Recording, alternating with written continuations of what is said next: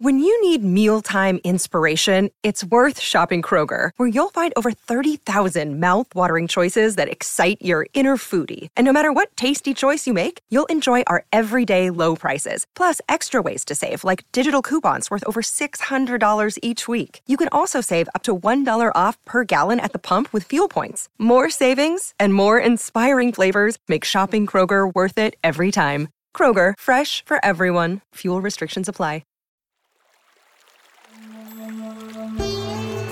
Hi everyone, I'm Deb Flashenberg. Welcome to Yoga, Birth, Babies, a podcast produced by Prenatal Yoga Center.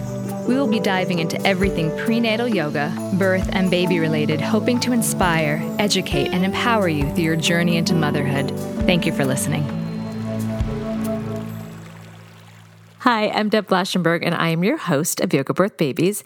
And today we're diving into a topic that I'm going to say I'm a bit embarrassed we haven't covered at this point.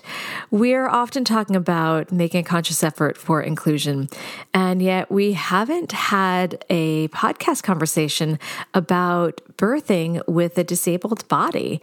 And that's what we're going to dive into, because there can be certain needs that need to be met, as well as recognizing that you need to be seen as an individual, not just blanket statements fitting everybody. So to have this conversation, we have Lo Nigrosh. Let me tell you a little bit about Lo. She is a mom of 2 kids, age 9 and 5. She's a former Paralympian and came to her current passion of lactation care through her own intense struggle to breastfeed her first baby.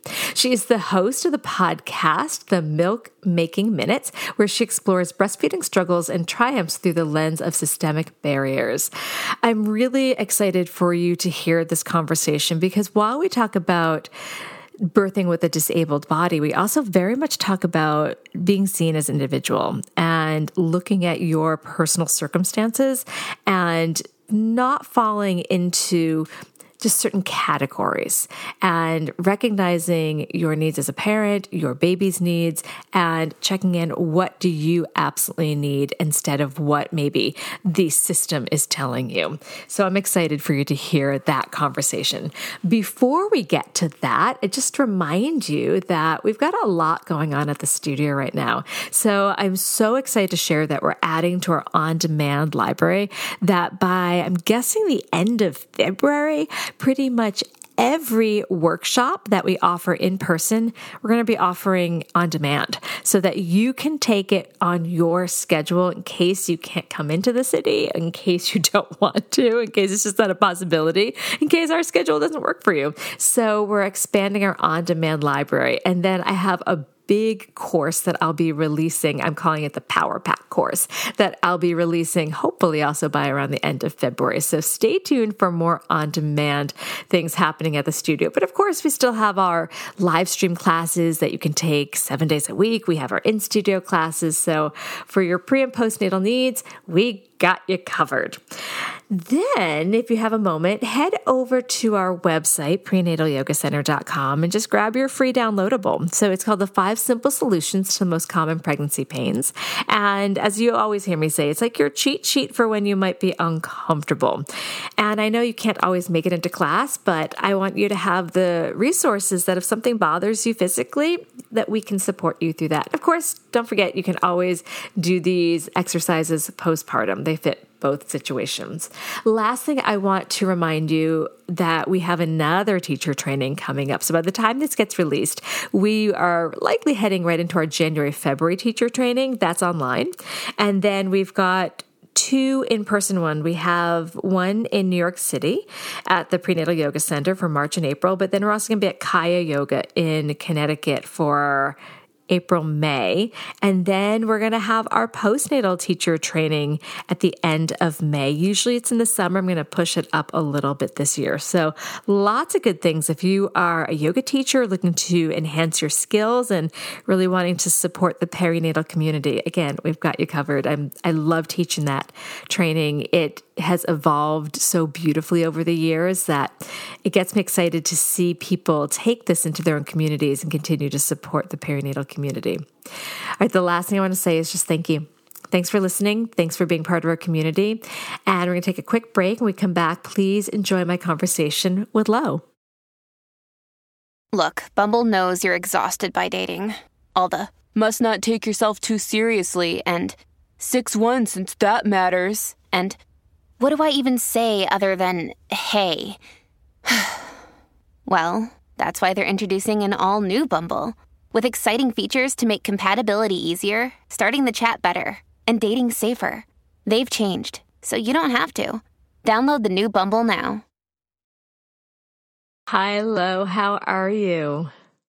I'm so good, Deb. Thanks for having me. Oh, absolutely. When you reached out about coming onto the podcast and I saw what you wanted to talk about, I thought, absolutely, I have yet to dive down this topic. So I'm really excited that you're going to share your story. But before we jump into all that, I'd love to learn a little bit about you and how you got into birth work. Yeah. So I think like many of us, I got into birth work through my own intense experiences. I did not expect to be thrown for such a loop, both in birth and specifically in lactation. With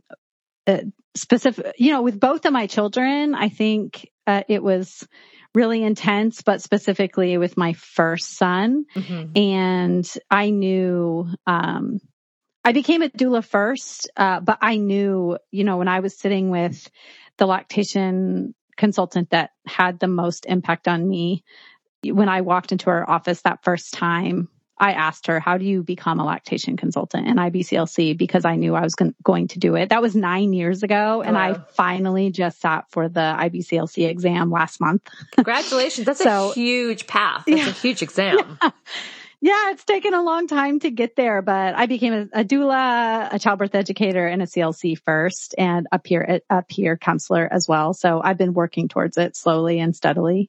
But it was really through my own intense struggle, both through birth and breastfeeding, that kind of led me down that path. So I'm excited to hear more about your story. So when you reached out to me talking about being disabled and giving birth, we haven't covered that at all. In fact, I haven't really encountered that a lot. So this is really intriguing, especially we really try to have an inclusive community, and that includes people who have a different type of body, and different experience. So will you share a little bit about your disability and how it impacted your pregnancy and your first birth?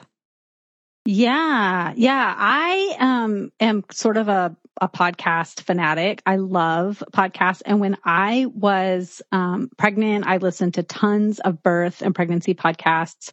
And I continue to listen to lots of podcasts in that field because of the work I do. And I just don't hear lots. I don't hear hardly anything about people with disabled bodies. And we hear a lot about people with bigger bodies, and in the lactation field, we're starting to hear a lot about people with various sized breasts or chests, non-binary people. I think that's amazing that we are starting to be a lot more inclusive. And, now that I'm a mom of 2 and I homeschool my kids, I'm trying to check out literature that is really inclusive for them. And my physical disability is I wear a prosthetic leg, and I was born without my left foot. So I have a congenital disability of my left foot. And I've always been disabled. And it's interesting because even in children's literature, when somebody is represented as being disabled, they're always in a wheelchair in children's literature.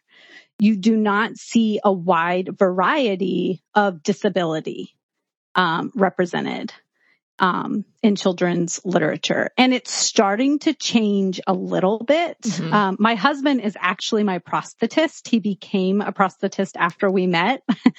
And I walked into his office a couple months ago, and there was a Barbie doll that had a prosthetic leg. And really? I started to cry because I had never seen anything like that. And he said, oh yeah, we keep these for, new patients who are children so that we can give them to them, on one of their first visits. And I thought, oh my gosh, what would that have been like? Yeah. To see something like that when I was a kid. It just didn't exist.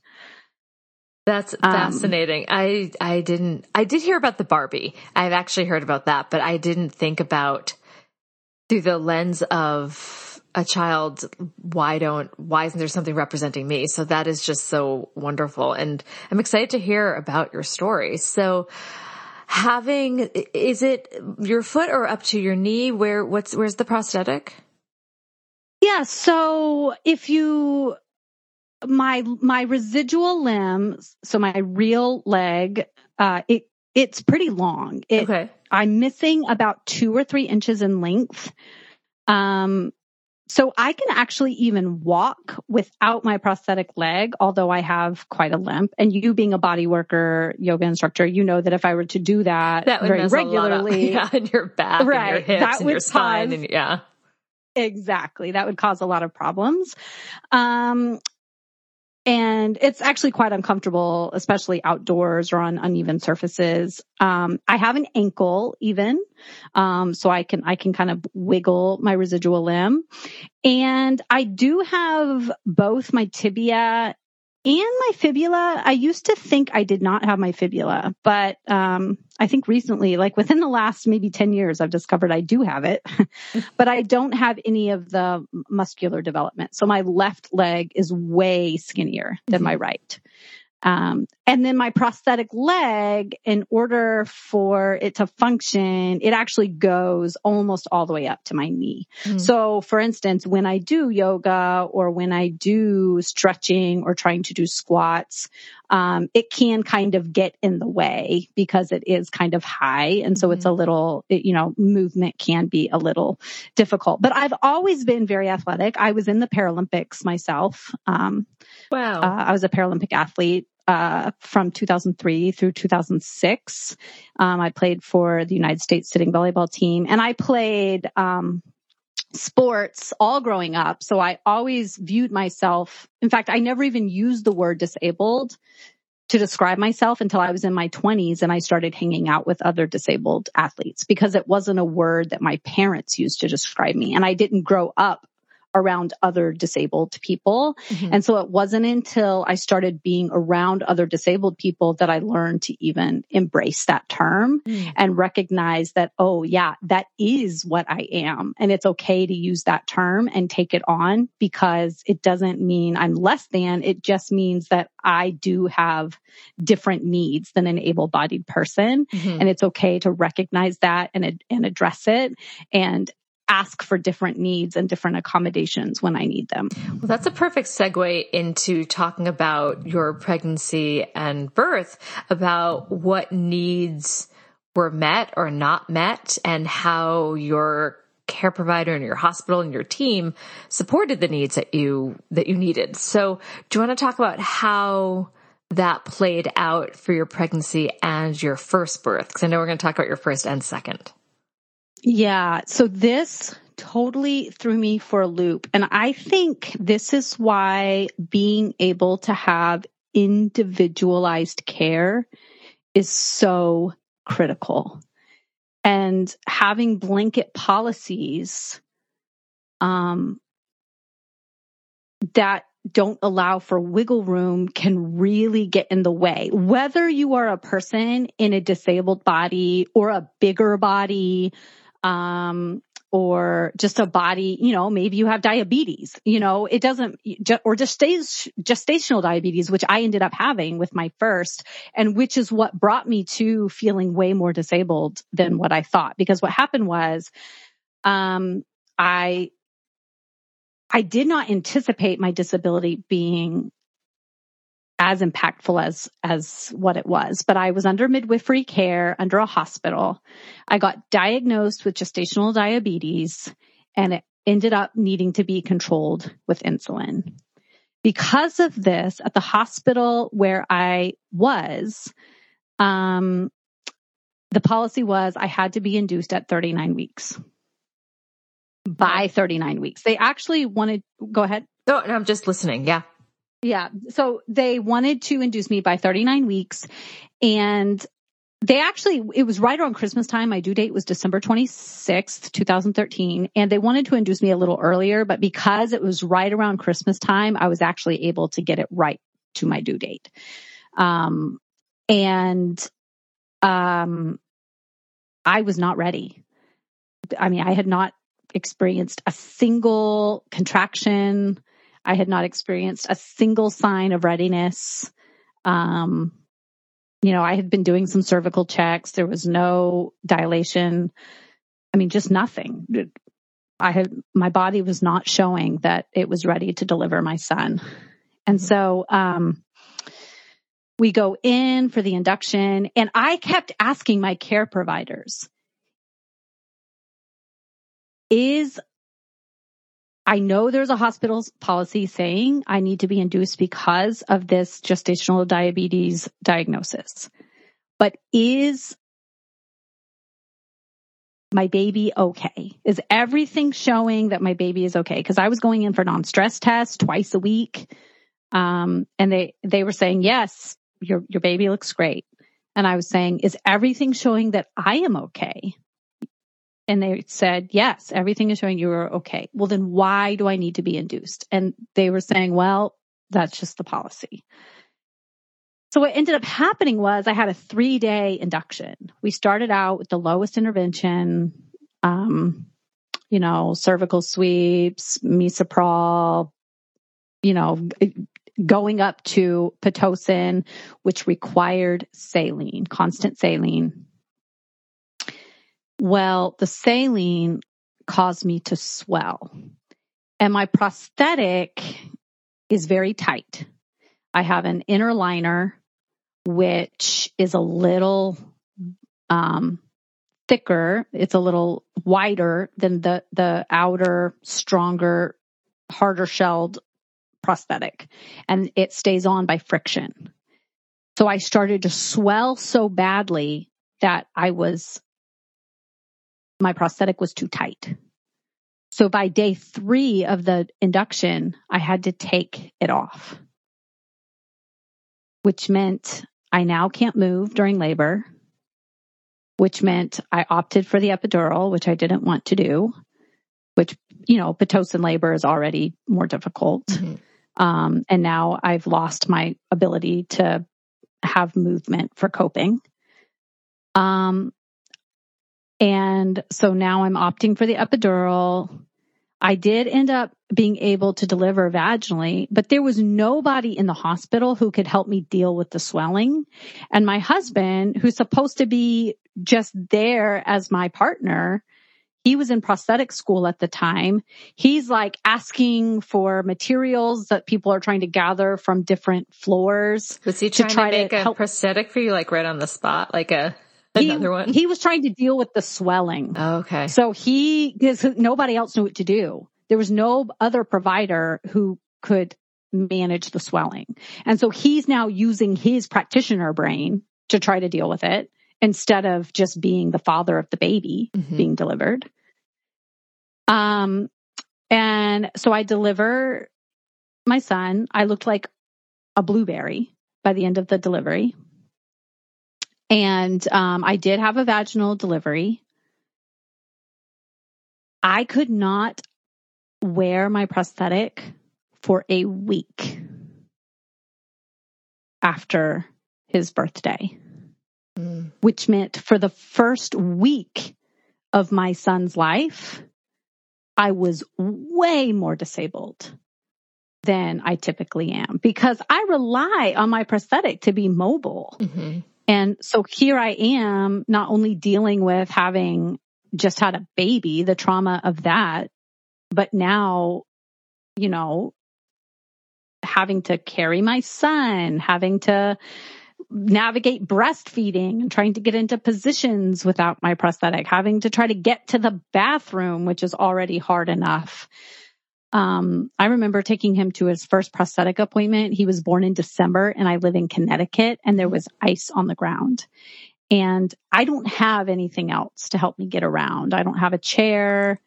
It did make sense to try to use crutches when I'm trying to carry a baby. Mm-hmm. So luckily I can walk without my prosthetic, and I literally tied a snow boot tight around my skinny little residual limb, and I limped into the prosthetic office carrying my baby in the car seat, to his first appointment at the pediatrician's office. And that was all a result of a blanket policy, which looked at me not as an individual, but looked at statistics, which said I was required to be induced. Oh, that must have been so hard. That must have been so hard. And you did all the right things. Like I'm sure in your childbirth education class and ours, we say the same thing. Is the parent okay? Is the baby okay? Can we have more time? And you did that. You said, is the baby okay? Yeah. Is the parent okay? Yeah. Can I have more time? Right. No. And it's really, it's not just disheartening, but it really takes your agency away of this is, I have autonomy over my body and agency over my body, and you were not able to do so. Mm-hmm. And I could not have anticipated. I did not know my disability well enough to know that would have happened. And I don't expect my providers to have known that could have happened either. But I do expect providers to be able to sit down and say, okay, yes, you're looking great. Your baby's looking great. Let's give you a little bit more time. And it's frustrating that there are hospital policies that prevent people from being able to do that. And I recognize, I feel very thankful. I had a midwife who was with me for the entire 3 days because she happened to be the one who was meeting me for the induction and then was on call for that weekend. So she was there the entire time. I feel very thankful. I feel very thankful that I had that continuity of care. And also I know that there are very good practitioners who are stuck within really crappy systems. Mm-hmm. And we need them there within those systems because otherwise people get worse care. Yeah. And I really do feel like her hands were tied within that system. But we have to change those systems then. We can't continue to allow hospitals to tie practitioners' hands when they know that the policy is bad. Well, I want to talk about your second birth because I know that things were different. So we're going to take a quick break. But when we come back, let's hear how things were adjusted for your second experience. We'll be right back. Step into the world of power, loyalty, and luck. I'm going to make him an offer he can't refuse. With family, cannolis, and spins mean everything. Now, you want to get mixed up in the family business. Introducing The Godfather at ChumbaCasino.com. Test your luck in the shadowy world of The Godfather slot. Someday, I will call upon you to do a service for me. Play The Godfather, now at ChumbaCasino.com. Welcome to the family. No purchase necessary. VGW Group. Void where prohibited by law. 18+. Terms and conditions apply. It's time for today's Lucky Land horoscope with Victoria Cash. Life's gotten mundane, so shake up the daily routine and be adventurous with a trip to Lucky Land. You know what they say. Your chance to win starts with a spin. So go to LuckyLandSlots.com to play over 100 social casino-style games for free for your chance to redeem some serious prizes. Get lucky today at LuckyLandSlots.com. Available to players in the U.S., excluding Washington and Michigan. No purchase necessary. VGW Group. Void where prohibited by law. 18+. Terms and conditions apply. Okay, so baby number 2. So here you are, pregnant again. And I'm assuming you wanted to not do the same thing. You don't want to repeat the same first experience. So did you seek out a different hospital or a different birth team for a second? Or how did you go about making sure, to the best of one's ability, because let's face it, birth is never a guarantee, how we plan it, right, that things would be different, would unfold differently? Yeah. So one of my big messages is that birth setting really matters. And if a person really has strong feelings about how they want their birth to turn out, there are no guarantees. But if you can be in a setting where people are going to treat you as an individual, it is way more likely that every decision is going to Like you're going to come to each decision. You're going to talk about it as a team, and you're going to take the next right step at each decision point. Whereas if you're in a setting where that's not going to be the case, you're much more likely to fall into that cascade of interventions, which was the case for me, which affected me for a very long time. Mm-hmm. So for the second time around, I did decide we had moved, but even if I had not moved, I would have decided to go for a home birth, which is what I did the second time. And I don't think that that is going to be what everybody goes for. But I did really want to be in a situation in which every decision was going to be discussed with me, and that I was going to be the primary decision maker, not somebody else. And I really felt like home birth was going to be the best setting for me to be the primary decision maker, mm-hmm. and for me to be the person who was completely, as you said, autonomous over my body. Mm-hmm. And so I chose a home birth midwife who worked with 2 other midwives. And I think in my case, that ended up being really important. Because first of all, when I hired this home birth midwife, I live in Massachusetts. Her name is Joyce Kimball. And she said to me, I am not a home birth cowboy. And I really liked that because we were still concerned about, we live in a pretty rural area, and we were concerned, well, what happens if we do need to transfer? Because we did not want home birth at all costs. If we needed a hospital, we wanted to go. And I really liked that she used that term, that if we needed to transfer, we would. And that really helped my husband too, do you mind if I just pause for 1 second and say to those that are like, what do they mean by that? Cause I get what you're saying. Because, and I'm sure you've seen this too in the birth world. And I mean this with respect to all people's choices, but some midwives will, how do I say it, being diplomatic? The risk taking varies from midwife to mm-hmm. midwife, and especially when we look in the home birth world. I have witnessed some choices that I'm like, that's interesting. And then I've heard stories of some choices. Again, it's analyzing the risk, and some midwives are willing to take much bigger risks than others. How do you think that summarized it? Yeah. She Feel knew free to that. add. Yeah, I think that's good. She knew that we did not want to take lots of big risks, that if we were very willing to make a transfer, if that's what needed to happen for my safety or for my baby's safety. Yeah. Yeah, I think that summarizes that very well. That just because I keep hearing some people like, what do they mean by Wild West. Yeah. We didn't want to be in the Wild West of home birth. We just wanted to feel safe and in charge. Yeah. But we needed the guidance of a medical professional. And that's what they gave us. But what ended up happening was, I went to 41.6. So, every birth is different. We can't always gauge what would have happened the first time, but by what happened the second time. But knowing that I went to 41.6, the fact that I had to be induced at 39 weeks with the first one, that's kind of a good indication that I probably would have gone for a while. Mm-hmm. With that first. And it's no wonder it took 3 days, for that first induction. So tell me a little bit about, I was just excited to hear more about your second birth. So 41.6, and was your body naturally moving into labor at that point?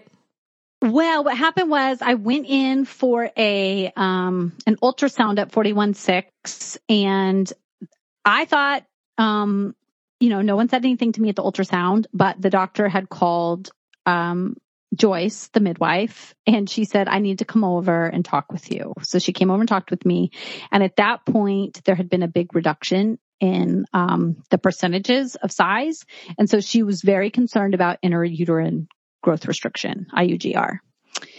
And so we had this conversation. I'm crying at the kitchen table. It's dinner time. And she said to me, look, I think if you don't go into labor by tomorrow morning, that you should probably make a transfer for an induction. she was just concerned at how big of a drop off in percentages there had been. And, when you're at 41.6, you do start to get a little bit concerned about nutrient transfer in the placenta. And she was just saying, I think your baby would probably be better off with the nutrients of your breast milk than what we didn't know the gender, but what your baby is getting from the placenta. And we talked about it and we had a discussion and I agreed. And I said, okay, I agree with you. I agreed very sadly. And I asked her to do a cervical sweep. But we weren't sure, even if I went into labor, if delivering at home was the best choice, because if my baby was struggling, to get the nutrients that she needed, she might need interventions after the birth anyway. And so we kind of decided, let's just kind of take a wait and see approach, whether or not we're actually going to have a home birth. So we go, I think that one funny thing about home birth is the midwife spends so much time with you. You have these long appointments, but they never actually see your vagina until you're giving birth. So when we do the cervical sweep, I felt very shy about, I was like, oh, do I pull my pants down now? Which when you're in a hospital care, they're looking at your vagina all the time. So it just becomes second nature. So it's kind of funny. I felt so intimate with my home birth midwife, yet it was very weird to pull down my pants at that moment. So she does the cervical sweep and I did go into labor that night. And what was important about having the two other midwives that she worked with was when I went into labor and they came over maybe about 6 hours later, we were unsure about whether or not I was going to do the hospital transfer, because of the concern for the baby's health. And this is what I think is so beautiful about working as a team to make decisions. Joyce was still kind of on the fence, and it was this other amazing midwife, Rachel Blessington. She said, Joyce, Lo looks great and the baby looks great. We've been monitoring both of them. The baby sounds great. Heart rate is good. Movement seems great so far. We're close to a couple of hospitals. We're not too far away. If we needed to do a transfer after the birth, we could. But, if Lo wants to do this labor at home, I think, and this delivery at home, I think, let's go ahead. Let's have this home birth as she's planned. And I think that's such a beautiful example of the contrast between what happened in my first delivery, which was me constantly having to fight for that individualized care and coming back to, am I okay? Is my baby okay? And, this question of, are we okay?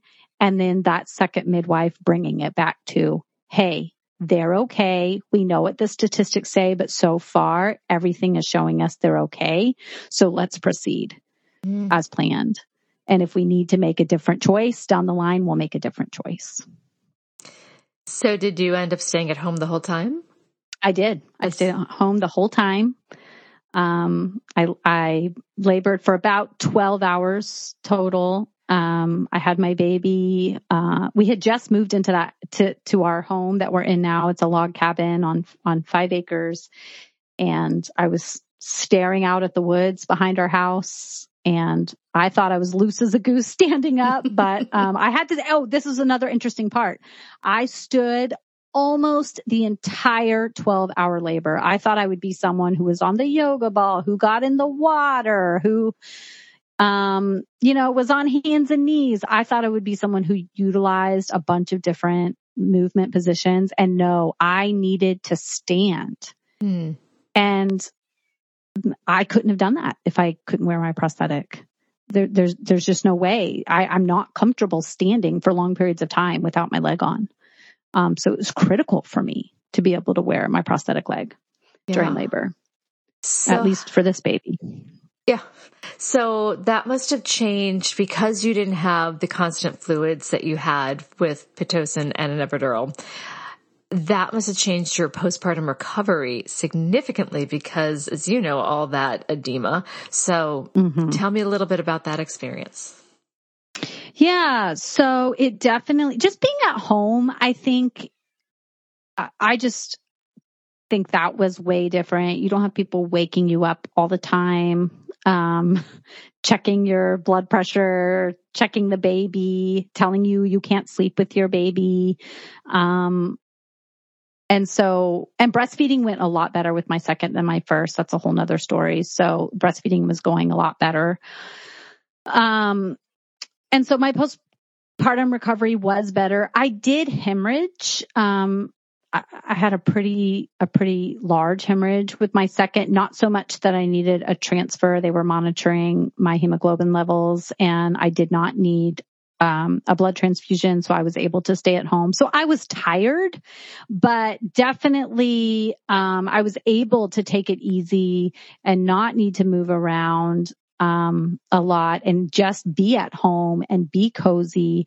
And of course, the home birth midwives were bringing me meals and cooking me lots of yummy food, and just being at home and cozy made that recovery from the tiredness a lot better. And yeah, being able to use my leg even was a big part of being able, the recovery from the second time just felt, even though I had hemorrhaged, I felt way better, way earlier. That's great. Oh, I'm so happy that you had the birth that you had envisioned. So talk to me a little bit about if someone has a disability, how would you suggest they open communication about their needs prior to their birth? Yeah, I think it's really hard to anticipate what someone's needs are going to be because you've never been through it before. And so you don't know how pregnancy is going to impact your disability. But I think you can gauge how much a person is going to be flexible in their care with you just by how willing they are to listen to you. So if they're not really willing to have long conversations with you, if they're not willing to listen to how you're feeling about the intersection of your disability and your pregnancy, if they're not asking you questions about how your disability has impacted you, or to ask questions about how your disability impacts your daily life, or what you're wondering about when it comes to your disability or pregnancy, or if they have no questions in general about what it might be for you in the birth room, then I think that's a red flag. And so for me, it's more of a general attitude of the practitioner than how they might be meeting your needs specifically, because until you're there, you might not know what comes up. But if they're not willing to be flexible, then there's no way that they're going to be able to meet your needs when they need to be flexible in the moment. What about interviewing care providers and asking them, have you worked with different bodies of different shapes and needs and able-bodied and disabled bodies? Do you think a lot of care providers have that kind of experience? I think a lot of care providers do not have that kind of experience. And I think a lot of care providers are kind of set in their ways about how they approach patients. And so if they themselves are a person who is in a marginalized group, it might be a lot easier to have them think outside the box when it comes to your care. And so even starting with that could be a good place to start. And then just asking them, about what their experience is. So what types of different bodies have you worked with?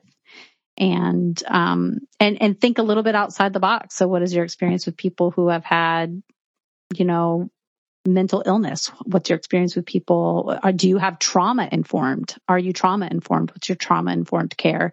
Then because the intersection of disability and trauma can sometimes be similar, because people who live in disabled bodies sometimes have to deal with more trauma than people who are able-bodied. And so sometimes that can cross over. Mm-hmm. I'm wondering also if those that do have a certain disability may want to then think about what might I need for support for different birthing positions, what might I need for different laboring positions, and then talking to the care provider and the hospital saying, I may need extra support moving in some way or supporting myself, and then seeing if they can arrange or at least be mindful of helping that person into different positions, maybe have, I'm just kind of throwing this out there, more staff if somebody needs additional help, say they can't move as easily. What are your thoughts on that? Yeah, I think that's great. And I also think doing something like taking prenatal yoga would be really important for that, so that you can get accustomed to moving into different positions with the pregnant body that you have, especially as your body grows, and working with someone who has the time to kind of help you figure that out, and hiring a doula, because hospital staff, they're so busy doing the things they need to do for charting and taking care of multiple patients at a time, that sometimes they're not always available to provide the extra intense care. But if you are at all able to hire a doula who can meet with you in that prenatal time to figure out what is it that you're going to need in the moment, then you'll feel way more comfortable with that person being able to help you when it's time for labor, if you're going to need extra support. Absolutely. I'm in New York City where it's all teaching hospitals, and we rarely have the same nurse for that long. Like, they're covering different rooms, they have different shifts. But I'm just thinking that if someone really, has unique needs, hopefully the hospital could step up and help. So, yeah. And I find people I've taken yoga on and off throughout the years, and I took prenatal yoga when I was pregnant. And even if they're not an expert in disability, I find people like yoga teachers like yourself, they are really good at looking at something like that and being like, oh, that's interesting. Why don't you try we use moving? props. We use props a lot. And we've had disabled bodies in class, and we've had bigger bodies, and we have obviously pregnant bellies. And that's where we get really creative with using our props. We've used blocks, bolsters, even chairs if we need. And then it's kind of like a game, like, all right, so here's the pose, here's the situation. Let's look at everything and find a way that it works for everyone and comfortably and safely. So I actually like that personally, but I like to help people. I want to, I don't want to be like, this is how we do it, this is the only way to do it, because that's not going to be inclusive to everyone. Not everyone has, and even bodies that may look similar, they still have very different histories and different movement patterns. So exactly, you're really good at piecing that together. Yeah, I that's where I get my joy out of. So we're going to take another break. When we come back, what is one tip or piece of advice you would like to offer new or expectant parents? We'll be right back. Hello, it is Ryan, and I was on a flight the other day playing one of my favorite social spin slot games on ChumbaCasino.com. I looked over at the person sitting next to me, and you know what they were doing? They were also playing Chumba Casino. Coincidence? I think not. Everybody's loving having fun with it. Chumba Casino is home to hundreds of casino-style games that you can play for free anytime, anywhere, even at 30,000 feet. So sign up now at ChumbaCasino.com to claim your free welcome bonus. That's ChumbaCasino.com and live the Chumba life. No purchase necessary. VGW. Void where prohibited by law. See terms and conditions. 18+. So we're back. So you have a lot of experience as a doula, as a IBCLC, as a childbirth educator, as a parent. So what is coming to your brain that you want to leave people with? So I always want people to know that whatever's happening for them, whatever's happening for you listening, whether you're struggling with baby feeding, whether your birth went the way you wanted to or not, that the miracles whether it's a birth miracle or whether it's a breastfeeding miracle or a baby feeding miracle, really are the miracles you feel them to be. And the struggles are not your fault. That there are so many systemic barriers that get in the way. And so if your birth didn't go the way you really wanted, or if baby feeding is not going the way you envisioned, you are still a fantastic parent. And you are doing an amazing job. By virtue of listening to this podcast, we know you're doing an amazing job. And because you're trying your hardest. And so, that's just how I want every person to walk away from hearing any story I tell, from any podcast I put out, from any reel I put on Instagram. I just want people to know that there are so many challenges that get in the way. We are doing so much in isolation these days, and not even just because of the pandemic. Our ancestors had anywhere between 7 and 14 primary caregivers of their babies. And now it's like maybe two parents, raising children. And so you're doing a great job. It might not feel like it from day to day, but you are doing an amazing job. And it might not feel like it every day, but you are. Oh, that was nice. I liked hearing that myself today. So thank you. Where can people find your work? So, I am host of a podcast called The Milk Making Minutes, where we explore breastfeeding triumphs and struggles through the lens of systemic barriers. So you can find that anywhere you listen to podcasts. And then if anyone needs help with breastfeeding or baby feeding, IBCLCs do a lot more than just breastfeeding. So any breastfeeding struggles, I can be reached at quabbinbirthservices.com. And I'm sure you can put that in the show notes. Absolutely. It's a strange word. It started out local. And then I'm Lo Nigrosh on Instagram. Well, this has been really, really joyful. I've so enjoyed getting a chance to connect with you and hear your stories. So thank you for being so open and vulnerable and sharing. Oh, it's been a pleasure. Thank you so much. This has been an episode of Yoga Birth Babies, produced by Prenatal Yoga Center. You can catch us on Facebook, Twitter, Instagram, and Periscope. I'm Deb Flaschenberg. Thanks for listening. Hey guys, it is Ryan. I'm not sure if you know this about me, but I'm a bit of a fun fanatic when I can. I like to work, but I like fun too. It's a thing. And now the truth is out there. I can tell you about my favorite place to have fun. Chumba Casino. They have hundreds of social casino style games to choose from with new games released each week. You can play for free anytime, anywhere. And each day brings a new chance to collect daily bonuses. So join me in the fun. Sign up now at ChumbaCasino.com. No purchase necessary. VGW Group. Void where prohibited by law. See terms and conditions. 18+.